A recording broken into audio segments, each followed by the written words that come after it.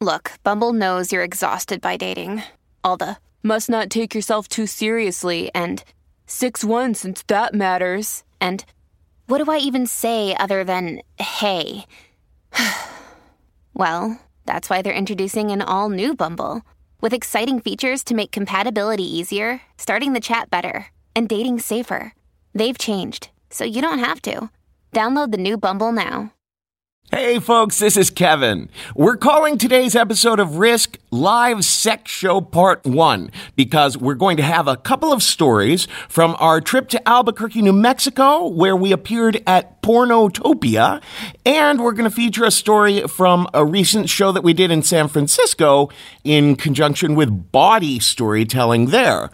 But first, do you have someone on your gift list that's impossible to shop for? That guy who, you're just afraid it's going to be awkward. You're going to give him something where it's like, I don't know how I feel about this, right? How about a Harry's razor? Listen, Harry's Winter Winston set is only $30 for a beautifully sleek chrome razor, 3 super high quality blades, their amazing foaming gel, or a beautiful old-fashioned shaving cream. It's already wrapped and shipping is always free. And as a special holiday offer, Harry's is gifting all listeners of Risk $5 off with the promo code RISK Holiday, all one word. The RISK is lowercase, holiday, uppercase. Even those of you who are already loyal Harry users, you'll get $5 off a Winter Winston set with our promo code RISK Holiday. You'll get the razor, 3 quality blades, a tube of the foaming shave gel or shave cream for just $25. That's what you pay nowadays if you go to the drugstore for like 5 blades or something. I have been getting barbershop quality shaves out of these blades. We're talking baby smooth. And a lot of people don't know it, but Harry's was co-founded by the same co-founder of Warby Parker. And there is a lot of similarities in their model of business. They emphasize great design, meticulous craftsmanship, amazing value, and highly personal and dedicated customer service. You'd be a fool to continue buying your razors at a drugstore. So go to harrys.com now, and Harry's will give all listeners to Risk $5 off a Winter Winston set with the code RISK Holiday. As a special limited time offer for the holiday, Harry's is gifting all new and existing Harry's customers $5 off the Winter Winston set. That's HARRYS.com. And the coupon code is RISK Holiday. And just one more thing. With the holidays almost here, you don't have time to go to the post office. It will be packed with so many people you'll want to scream, so use Stamps.com instead. You use your own computer and printer to print your U.S. postage for your letters and packages. We use Stamps.com. Why don't you use Stamps.com? Right now, get this special offer when you use my promo code RISK. It's a no-risk trial, and we know that's just confusing. Plus $110 bonus off with a digital scale and free postage. Go to Stamps.com before anything else. Click the mic on the homepage and type in RISK. That's Stamps.com. Enter RISK.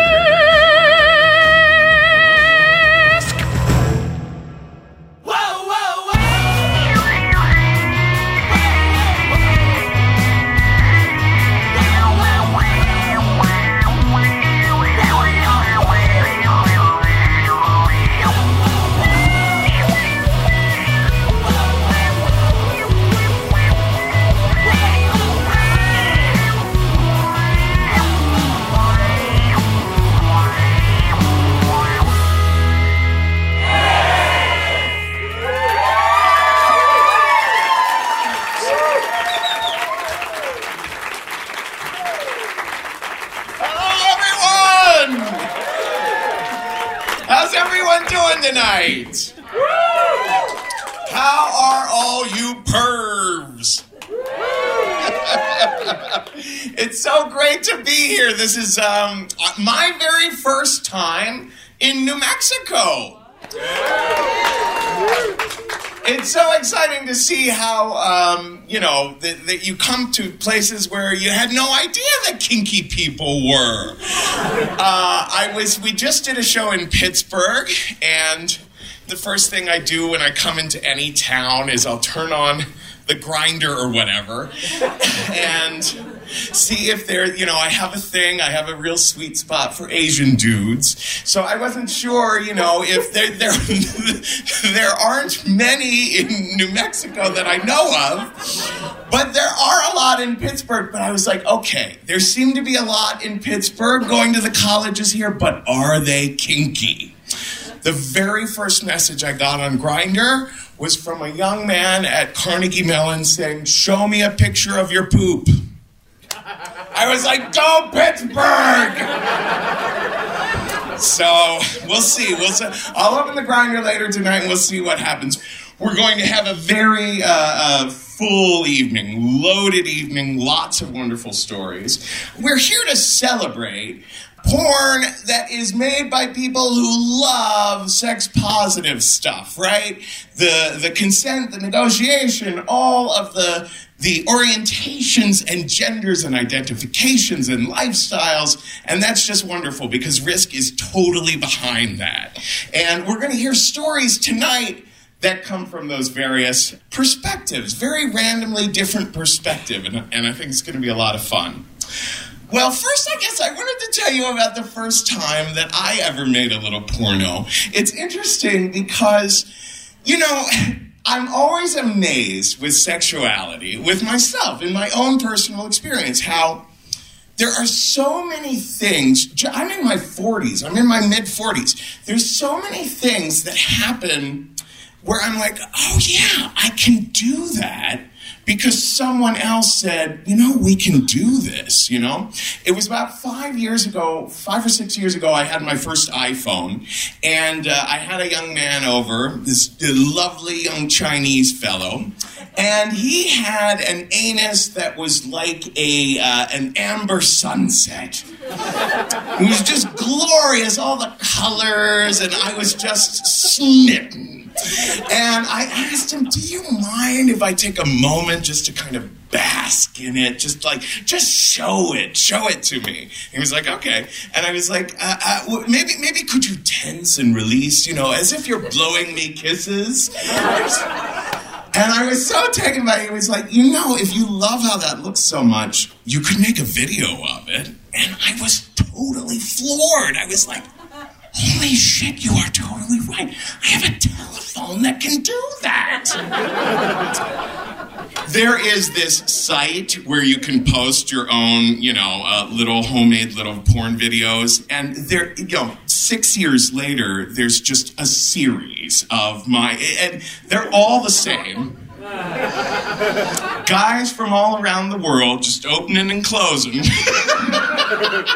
at one point I had amassed so many that I was like, boy, does this make me look like a complete and total objectifying fetishist. But then I thought, no. What about Monet's water lilies? And Van Gogh's sunflowers and Cézanne's mountain. There's something about it. This is the white whale I'm chasing. Finding the perfect opening and close. Okay, our first storyteller. You can find her. Her blog is called 13firstdates.weebly.com. Please welcome to the stage, Waverly Jane!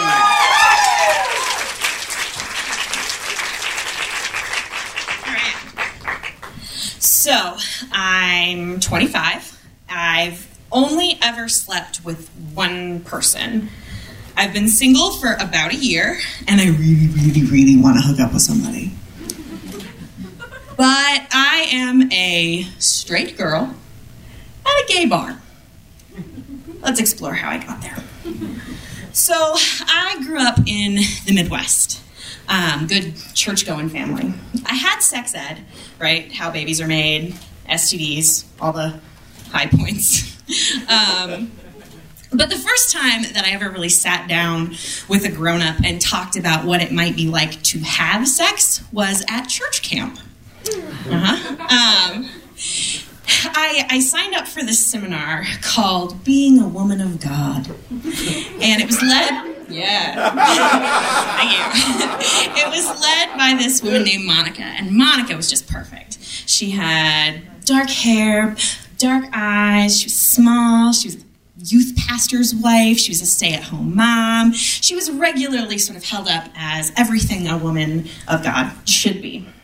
And I remember very clearly, the first thing she said to us, she said, ladies, because it was all women, she said, ladies, sex is awesome within the confines of a marriage between two God-fearing adults.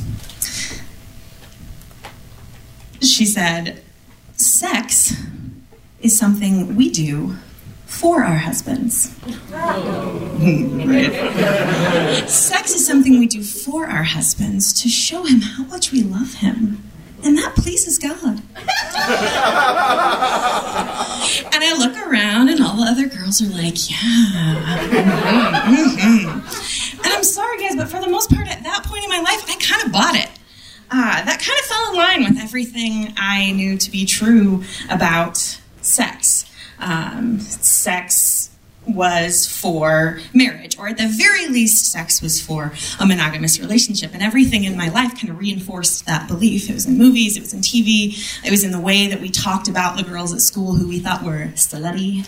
So I really, at 16, came to two conclusions. One, if you have sex before you're married, then you're a sinner, and if you feel really, really bad about it, maybe we'll forgive you.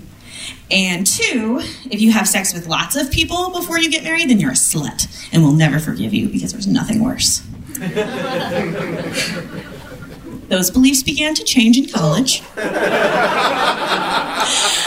I had a lot of exciting new experiences. I studied abroad, I met new people, I did new things, and I got a pretty serious boyfriend. And after a couple of months, he and I decided we would begin to have sex. Exciting times, right? And so I was an RA when I was in college, and I sat down after one of our meetings with my hall director, Kate. And now I thought Kate was amazing. If Monica was the archetype of what a woman should be when I was 16, when I was 21, Kate was everything I thought a woman should be. She was smart, she was beautiful, she was really principled, she believed in things. And I just admired her so much, and so I wanted to share this with her. So I'm telling her about my first couple of times, and it's lovely. And at one point in the conversation, she says to me, you know, I really prefer casual sex. Come again? I'm like, wait a second. Kate, really? Doesn't that make you feel bad? Don't you feel trashy afterward? And she just said, no. And then I changed the subject because that did not compute for me. Here was this woman that I admired so much, and she was telling me that she was a big old slut. I didn't know how to deal with that, and frankly, at that point in my life, I didn't really have to. As it turned out, my attitudes about sex hadn't changed that much. Because I was having sex, but I was in love, and maybe we were going to get married. And so at that point, I just kind of set those challenges aside. I decided I wasn't going to think about that. Until 4 years later, when that relationship ended. And when that relationship ended, I knew, again, two things. I knew that I definitely wanted to keep having sex. And that I did not want to be in a relationship.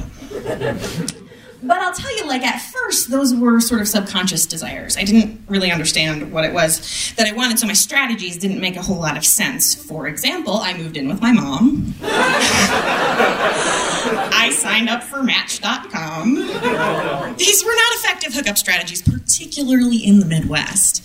But, time went on, and I started to understand what it was that I wanted.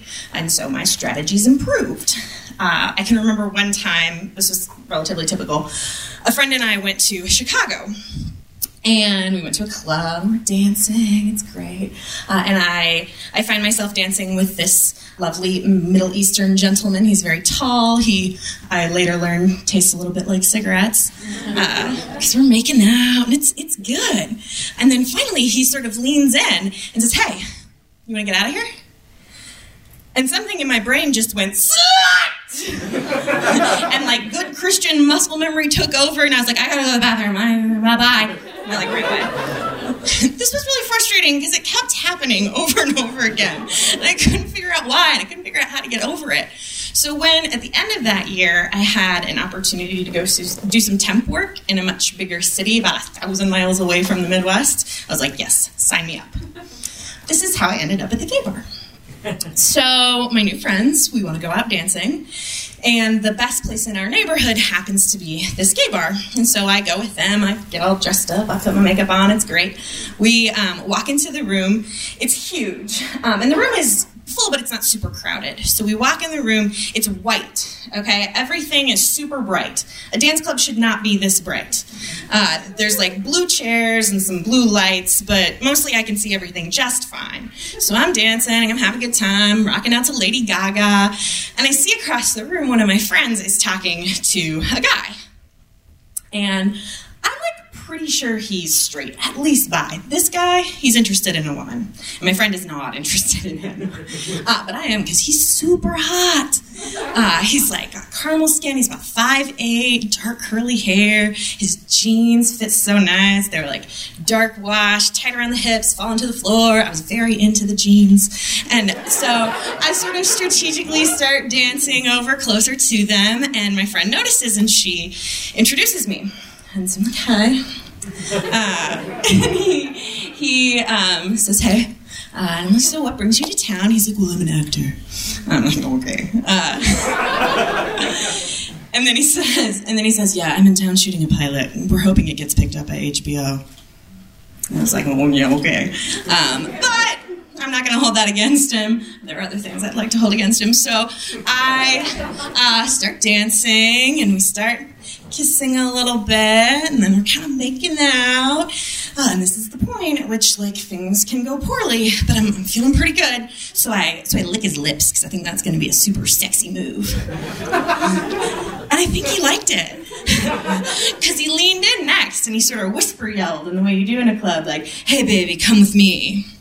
And instead of freaking out and running to the bathroom, I was like, yeah, I'm going to come with you. So I let him take my hand, and he walks me out to the patio. It's like 1,000 degrees, so nobody is on the patio. So I'm like, okay, we've arrived. Let's continue. But he has another plan. So he sort of takes me down this little narrow hallway off to the side. I'm like, oh, where are we going? Okay. And he walks me into this walk-in freezer. So it's your basic bar walk-in freezer. There are some cases of beer, stacks of jalapeno poppers. I'm not super paying attention to the surroundings because I really just want to make out some more. And so he sort of grabs me, like pushes me up against the door. Smart. No one can come in that way. And so we're making out in this freezer, and I can tell he's like going for my chest because I have this rather complicated halter top on. He's trying to undo it, and he can't get it undone. So he goes on south and like is undoing my very sexy teal shorts that come up to about here. He's got them mostly undone, and finally, guys, I am getting fingered in the walk-in freezer of a gay bar. Yeah.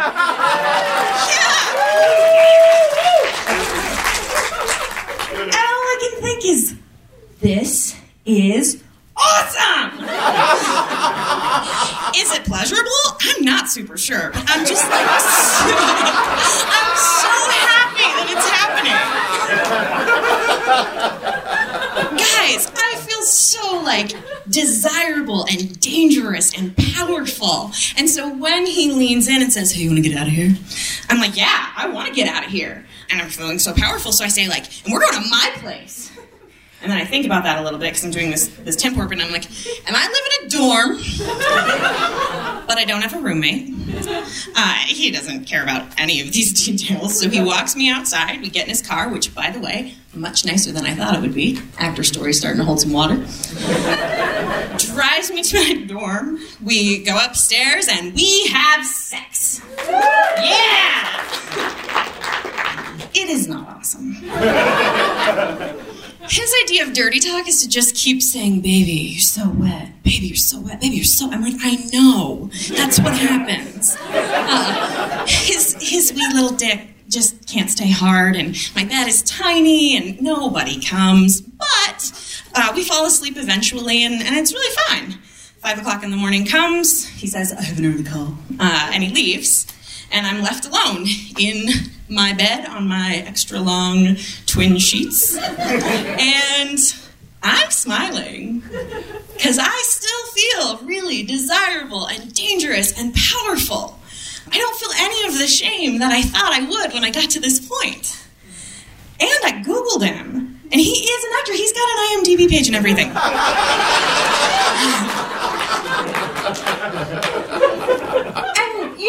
The crazy thing is things really started to change for me after that. It was like all of my luck and skill was just shoved up in my pussy, and I just needed some hot actor dude to finger it out of me. And he did. The very next week, I had a different boy in my tiny bed. A couple weeks after that, I got a new job, I got to move, and let me tell you, I had no shortage of short-term suitors in my life. And I think, through this experience, I learned some things. First of all, I learned that Monica was wrong. I do not have sex for someone else. Guys, I don't even always have sex with someone else. If I want to have sex, I do. And if I don't, I just say no. Last week, this dude wanted to fuck me at the Econo Lodge, and I said, no, thank you, sir.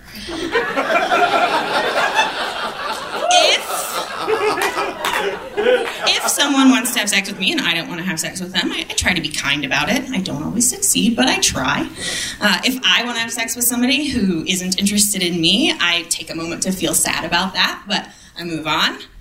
I think I'm okay, I don't feel like a slut. Or if I am, I don't care. Yeah. And all these really profound learning experiences, I think I owe them all to the actor in the freezer. And so, wherever you are, kind sir, I must simply say, thank you.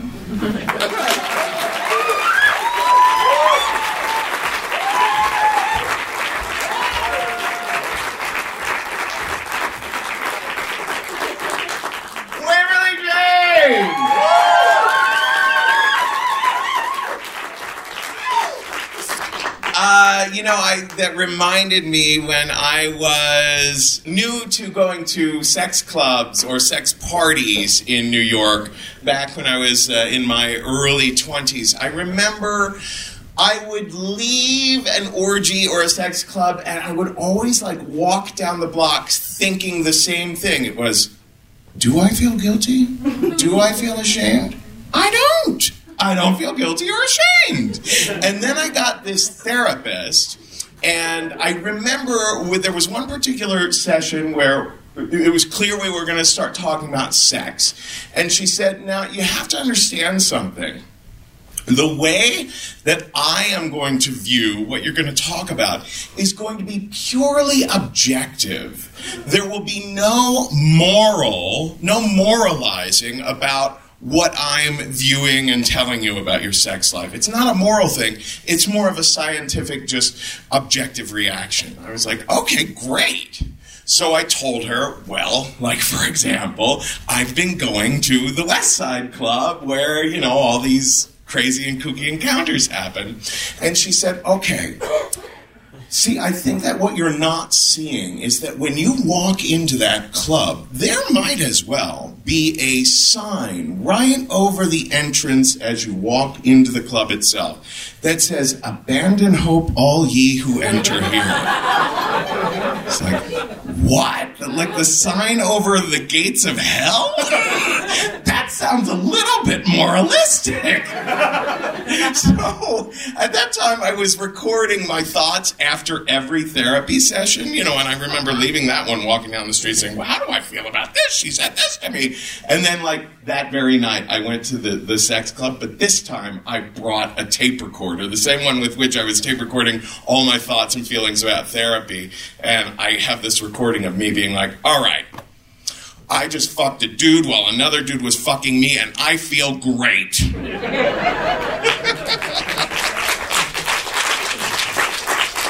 Alrighty, let us bring up to the stage next just a fascinating story. A very, very smart, brilliant person. You can find her at ifoundthiscreepy.blogspot.com. I love the name of that blog. Please welcome to the stage, Catherine Smith.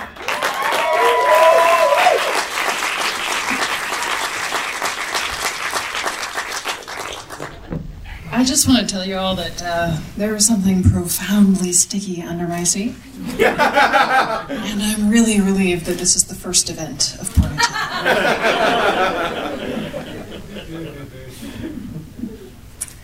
The Translating Identity Conference is held every year at the University of Vermont to explore gender and transgender identities. A little more than a decade ago, I was there. The entertainment for the evening is a trans drag show of youth, and although many of us are appreciative of the gusto of the performance, some of us are looking for some entertainment that's slightly more adult. Adeline, who had presented that day about her work in the trans community, she's one of these people.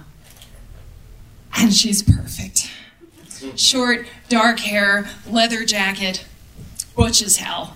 Yeah.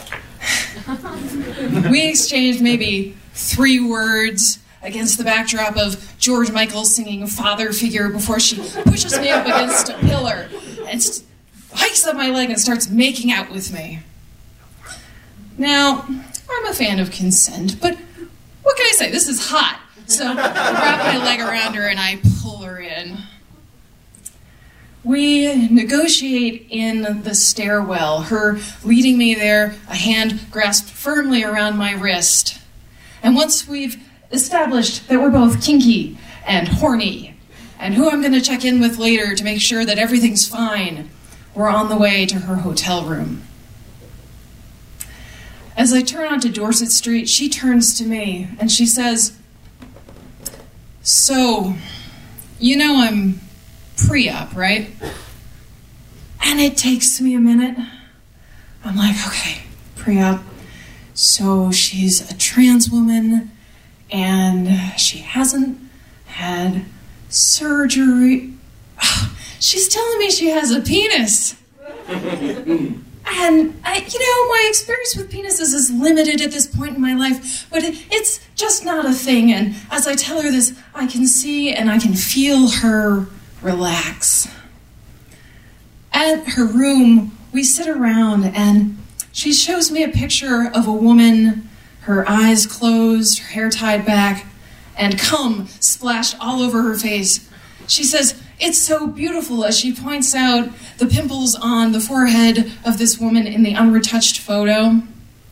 She tells me about this woman she's going to marry in a few months' time, and she starts playing with her single tail whip, which I find a little scary, and we had already discussed not using that. So just as I'm wondering why I'm there, she tells me to give her a lap dance. Well, I've seen striptease and showgirls, and I'm pretty sure that I can mimic what they're doing. So I gyrate around her in a way that I'm pretty sure is sexy for most of a song. Until, with much frustration, she grabs my thighs and pulls me down on her lap. She says, "This is how you give a lap dance," as she's maneuvering my hips in slow, grinding motions over her pelvis. When I get off her lap, she notices the enormous wet spot that I have left on the thigh of her black jeans. "Oh, Is that from you? These are my only jeans. I have to wear them home tomorrow. Are your panties still on? And she sticks her hand under my cunt to check. I'm a little annoyed. I am a healthy young woman, and I get wet. But when she orders me into the bathroom to reapply my lipstick, I'm still hot. And I'm still ready. So obediently, I reapply. When I come out of the bathroom, Adeline has the most enormous silicone dildo I have ever seen sticking out of her jeans. She's sitting in a chair, and she just snaps and points at the floor by her feet. I'm there immediately on my knees, trying to wrap my lips around this flagpole of a cock. It's hard and squeaky in my mouth, and I'm really glad that she cannot tell when my teeth are hitting it. And she's moving around and grabbing my hair and mashing this cock against my face. I can tell there's something she wants, but I don't know what it is until she yanks my head up and mashes her hand over my mouth. What kind of lipstick is this? Why won't it move? And I'm a child of the 80s. Like many of my generation in the early 2000s, I'm wearing non-smearing lipstick. Do you remember the commercial? It's like a woman with a white rose and she rubs it on her red lips and it says, "Won't kiss off on him." So I have to admit this to her, and she looks at me like I have just told her that Skittles come in poop flavor.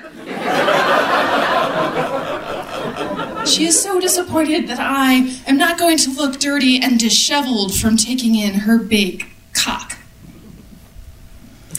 So, since my lipstick won't smear, she decides it is time for some good old-fashioned fucking. She tells me, "Take off your panties, but leave on your belt and your stockings and your shoes." There's a problem.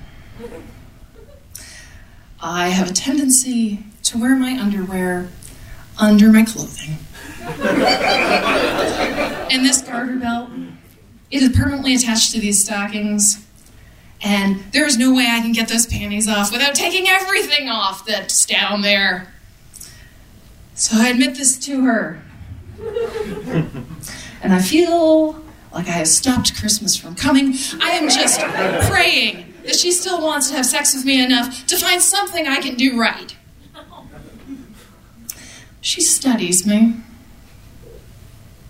"How attached are you to those panties?" I assured her I was not attached at all. So she sets me up on the bed, my legs in the air, and in the most deft and superhuman maneuver, she grabs her knife and she slices through the underwear without touching me at all. In a matter of seconds, they are shredded in a pile on the floor, and I am completely exposed. Adeline clearly has mad skills. And there is nothing that I want more at this point than for her to shower them upon me.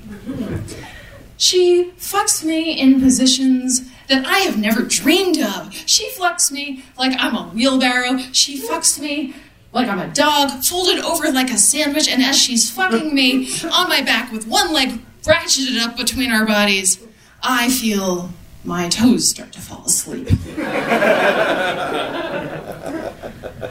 She growls, "Well, isn't that too bad?" before she switches my legs. So she's been fucking me a really long time, and it's starting to hurt a little bit, and I'm getting a little lost. I close my eyes. Smack! Her hand across my face. "Look at me when you're in pain!" And she spits in my face. I fell so in love with that moment.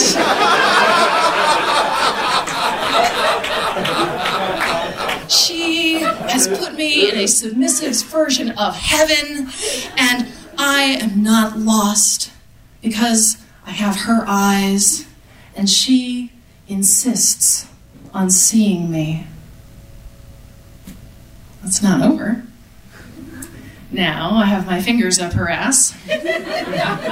She's teaching me to stroke her prostate, which I didn't know at the time, but that's what's happening.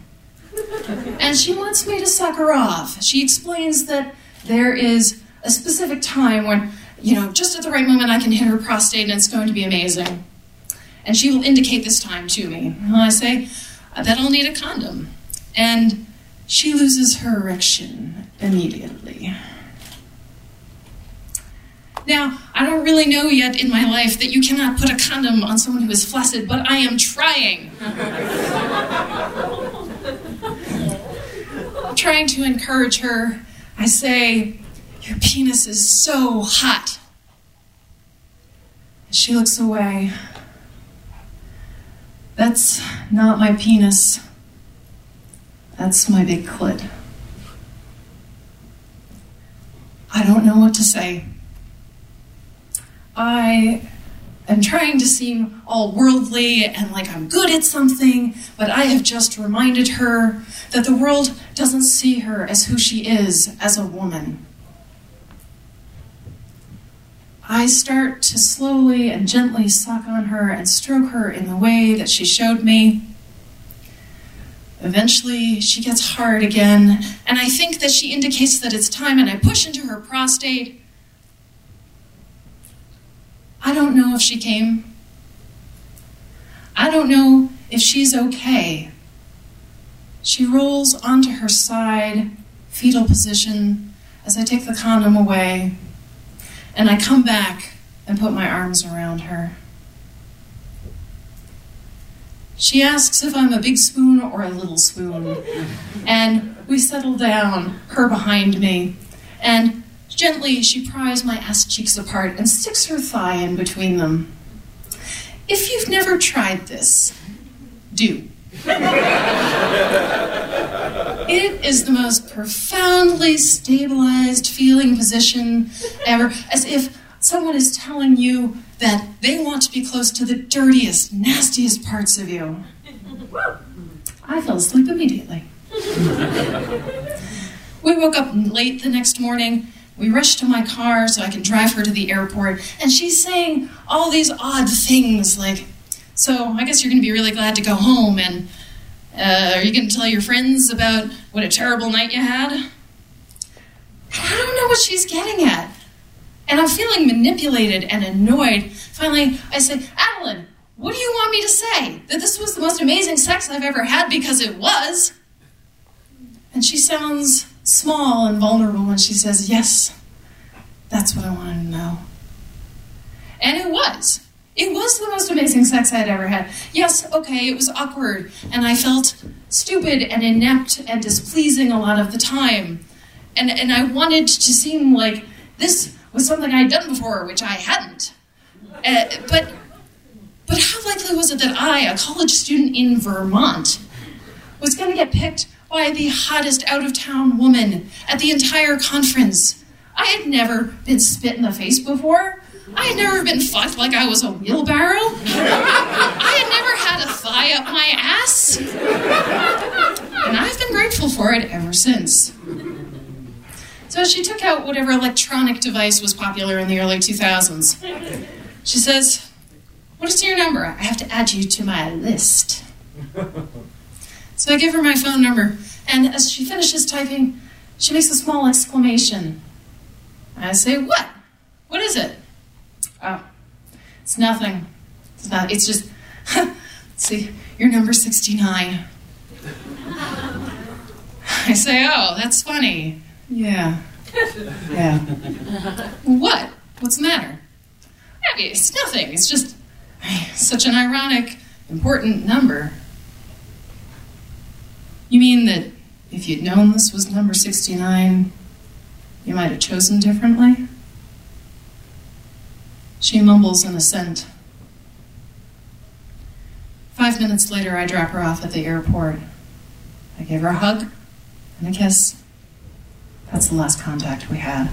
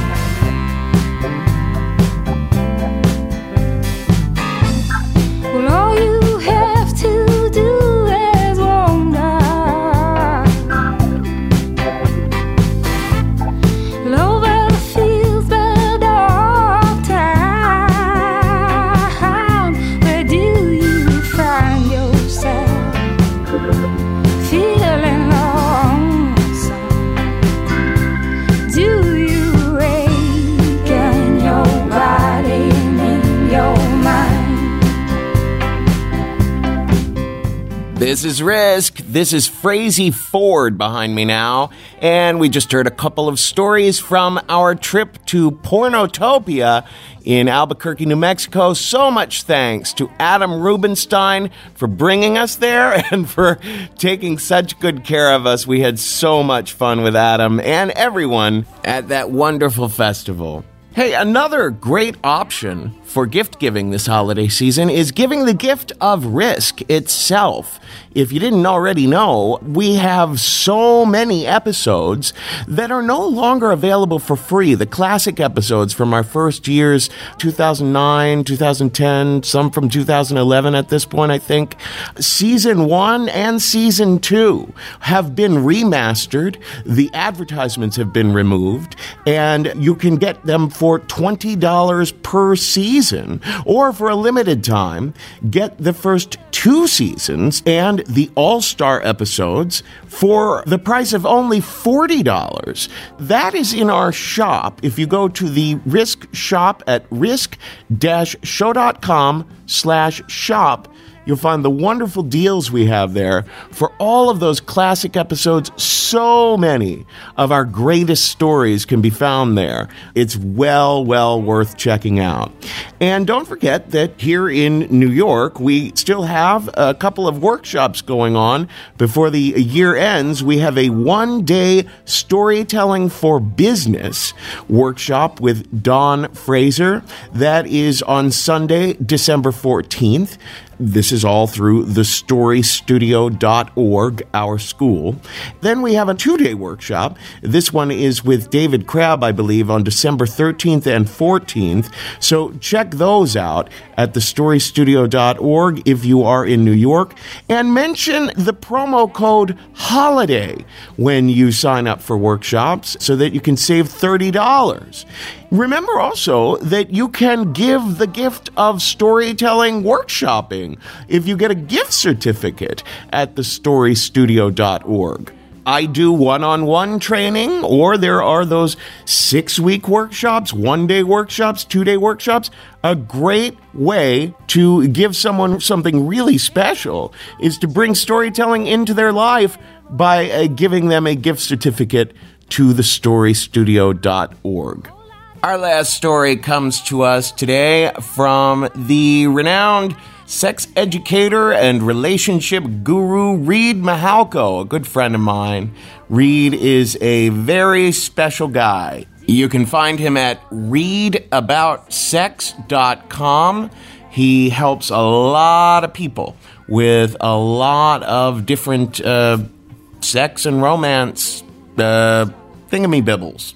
And he's a very beloved figure in the kink and poly communities as well. Here he is now when Risk teamed up with Dixie De La Tour's Body Storytelling in San Francisco. This is Reid Mihalko with a story we call Lesbian Strap-On Gangbang.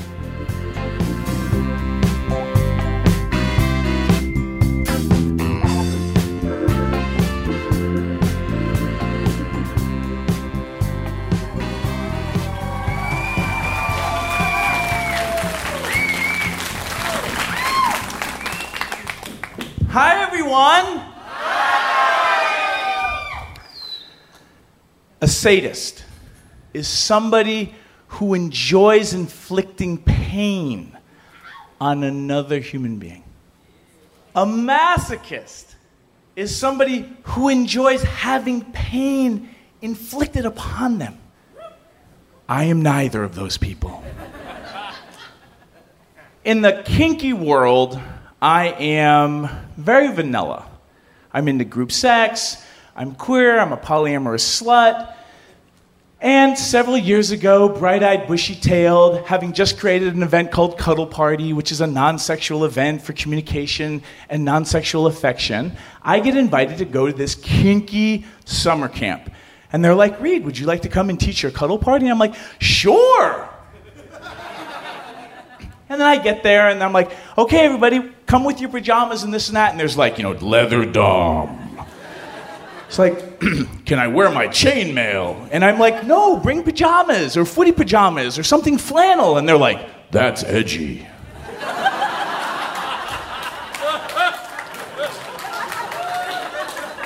And I'm like, what does edgy mean?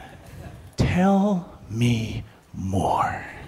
Because I'm a sex geek and I'm a sapiosexual, and if you're smart and you know your shit, I want to fuck you. But I'm not kinky. And I kind of get taken in by this like kink coven almost.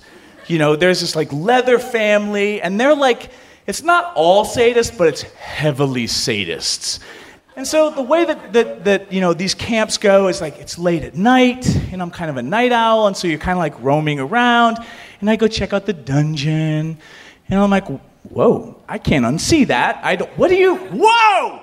And I'm like, wow, this is interesting. This is so cool. I didn't know you could even be into that. Is that a Frisbee? Wow! So, like, in the late-night roamings and the sleeplessness, like, you run into other late-night roamers who are sleepless, and it's kind of like, what's up? What you doing? And I run into one of the sadists. Now, this is like this, when sadists say,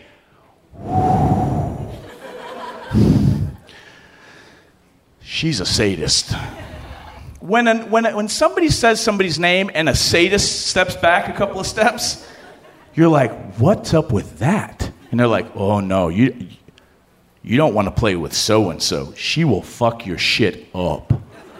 So let's call that person Natasha, like the Black Widow from the Avengers, right? Like somebody who just, like, if they weren't a sadist at a kinky camp, you would just be like, you're a fucking spy.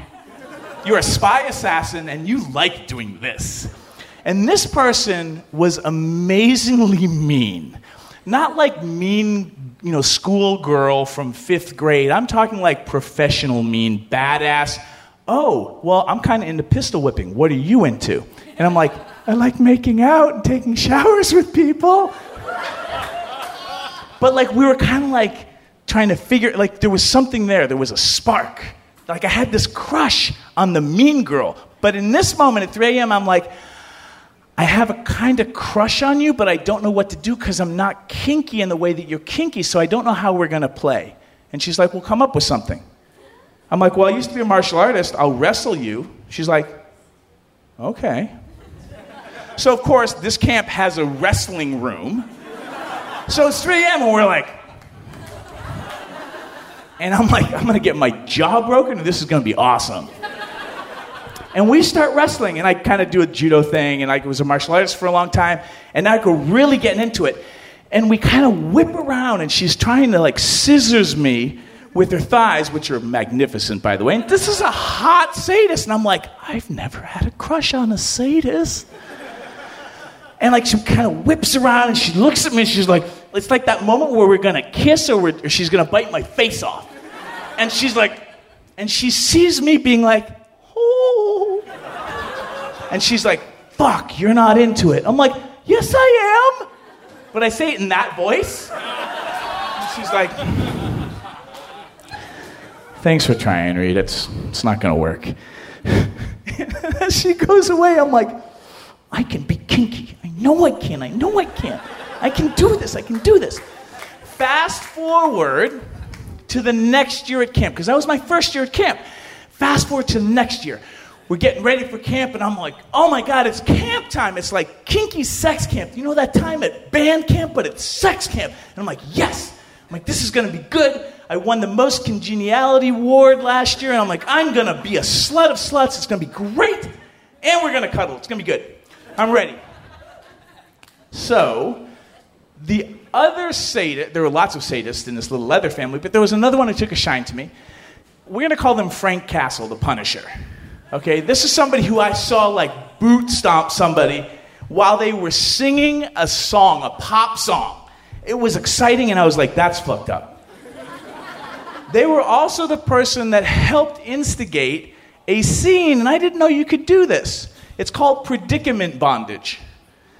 There was somebody tied up between a bunch of pine trees with fishing line and fish hooks in their skin, standing there with a ball gag while people shot a pellet gun at them.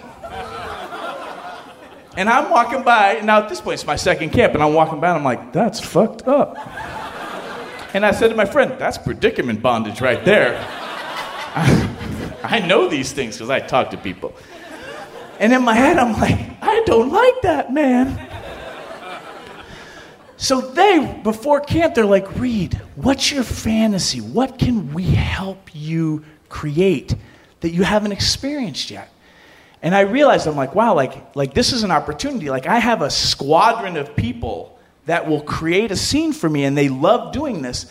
And I'm like, I need to ask for something I've never asked for before. And I do a lot of work on my own shame. Like, I'm a huge slut, but a lot of what I ask for is stuff that, like, tweaks me. Like, oh, no one could love me if I would ask for this. And so I told Frank Castle, the Punisher, lesbian strap-on gangbang.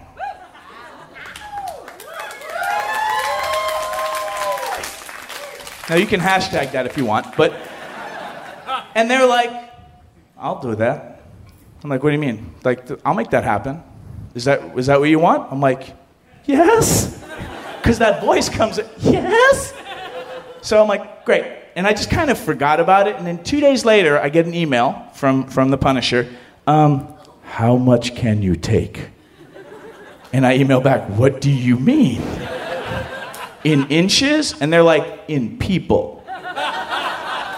And I'm like, what did you do?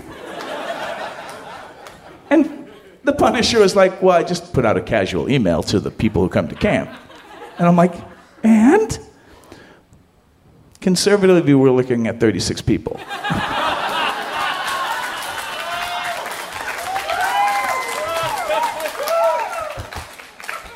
So we get to camp. And I'm checking in with them because they're like my team captain. They're like organizing the whole thing. I'm like, how many now? Like, we're staying steady at 30, mid-30s. I'm like, when is it happening? Well, after the barbecue on the hill. I'm like, okay. The morning of the barbecue and the hill in the afternoon, right? Apparently there's like people walking up to me being like, and I'm like, oh. And I'm like, oh no, my fantasy is coming true. So I'm sitting there, I'm eating breakfast the morning of, and Natasha comes over and plops down. We haven't seen each other for a year. And I'm like, hi? Because it's like the 7th grade crush, 6th grade crush. I'm like, oh, it'll never work. We're star-crossed lovers. You're a sadist, and I'm the one who likes to cuddle. It's never going to happen. And she sits down, and she's like, so, what's up? And it was obvious, the tension. It was like, we had to figure out something. I'm like, we should figure out something. She's like, the wrestling did not work last year. I'm like, okay. So we start brainstorming things. I'm like, well, tying me to a chair and punching me with boxing gloves? She's like, no. She's like, pistol whipping? I'm like, no.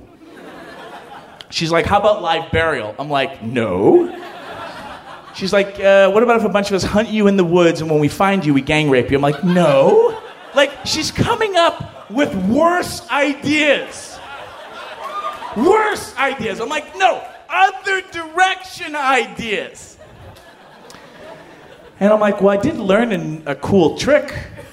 And I think I kind of got it under my belt. And she's like, what? And I'm like, do you like wearing a strap on? She's like, tell me more. Right? And I'm like, I can choke on a cock really well. She's like, really? Can I come to your lesbian strap-on gangbang? And I'm like, so I can choke on your cock? Right? And I was like, yes, I said it the right way. And she goes, yes. And I'm like, please, by all means, come to the lesbian strap-on gangbang so that I may choke on your cock. And she walks away, and I'm like, yes, finally I'm cool. Fast forward. After the hamburgers and the hot dogs and the baked beans and the coleslaw, it's time. And it's like a Western. They're like all on the horizon. It's like, wah, wah, wah. Boom, boom, boom. Wah, wah, wah. And I'm like, oh, Jesus. And so it starts, like there's this weird thing, like I've never had a fantasy like this. And there's like all these like queer feminist women with like these huge, some of them are really big. Big cocks. And they're all like, and I'm like, holy shit. So then I'm like, hi, everyone. Like, I'm the person who cuddles. And I'm down on all fours, and they're like, bow, bow, bow. And so something you need to know about me, in case we ever play together, is when I deep throat something in my throat, because of the vagus nerve and a bunch of other geeky little things, my ass relaxes in a really convenient way when you're at a lesbian strap-on gangbang. And so I kind of blow a friend with a medium-sized cock, and then it's just like, I can do this. And I'm like in my zone, and then it just starts. And now it kind of gets fuzzy. There's a lot of oxytocin. I'm just getting pounded by some hot people. Nina Hartley's running around taking pictures of us, right? And I'm like, you're not supposed to be taking pictures. Ah! Pound, pound, pound. I'm like, this is awesome. Somebody's giving me a hand job, and I'm like, this is wow. And I'm like, look, the clouds are going by. This is so amazing. And then Natasha steps up. Yeah, it's like, wah, wah, wah. With like the military boots. They're probably polished by somebody else's spit. I don't want to think about it. And she's like, are you ready? Now, I'm getting fucked while she says, are you ready? I'm like, uh-huh, bring it. And she's like, oh, yes. And she just starts skull fucking me. And I'm like in my zone now. And so there's a whole deep throating thing. We'll talk about it later. But like, so now I'm comfortable because I know enough about deep throating at this point that I'm not going to hurt myself, but I can choke on a cock. And I'm going to be okay. And I start choking on her cock, and the whole time, like, because remember, I have a crush on the sadist. And I'm like, while I'm looking up to try to figure out their facial expression, and they're like, it's kind of not working, and then I kind of like almost choke and vomit, and I'm like, and she's like, and I'm like, oh, I'm doing it right. And I'm like, choke, choke, choke. And she's like, yeah, take it. And more people are fucking me. And the whole time I'm like my 5th grade awkward 6th grader is just like, the mean girl likes me.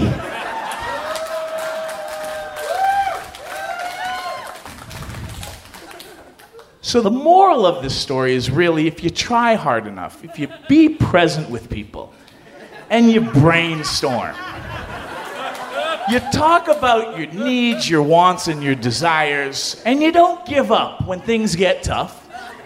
You just might find some area where your Venn diagrams overlap. And there's this little sweet spot. Maybe it's you choking on somebody's silicone dick. I don't know. It's probably going to be different for you. But don't give up, because if a cuddler like me and a sadist like Natasha can find just a few moments of bliss, then you can too.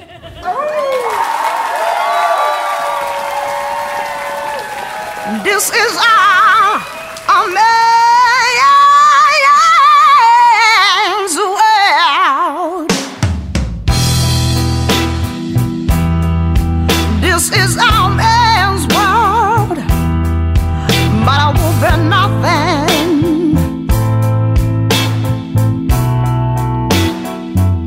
without a woman or a girl.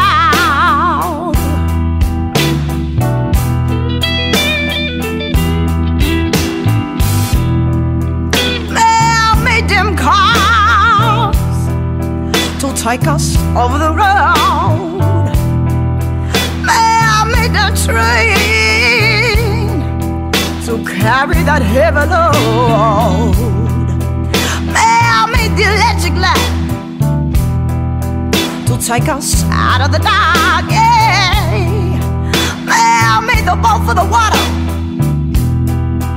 like Noah made the ark. This is our man's world, but it won't be nothing without a woman or a girl.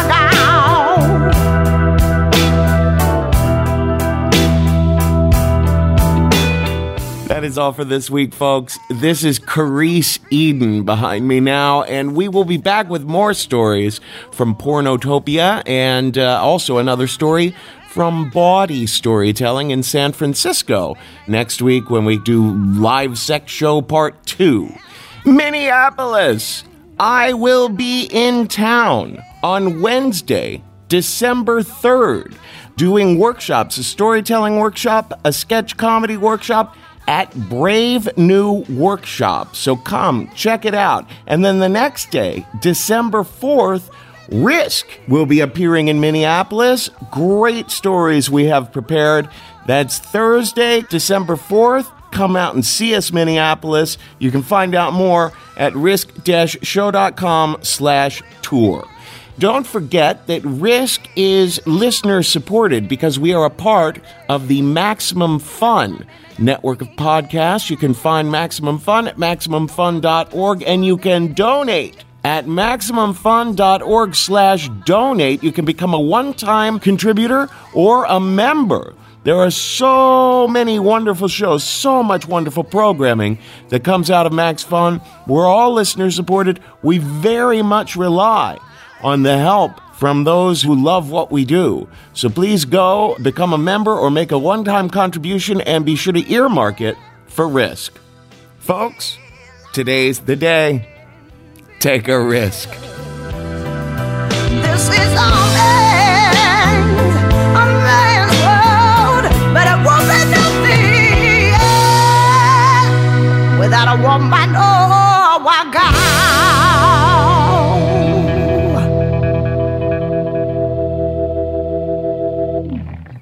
Kevin Allison, I'll poo on your chest. Just tell me when. No, that would be weird.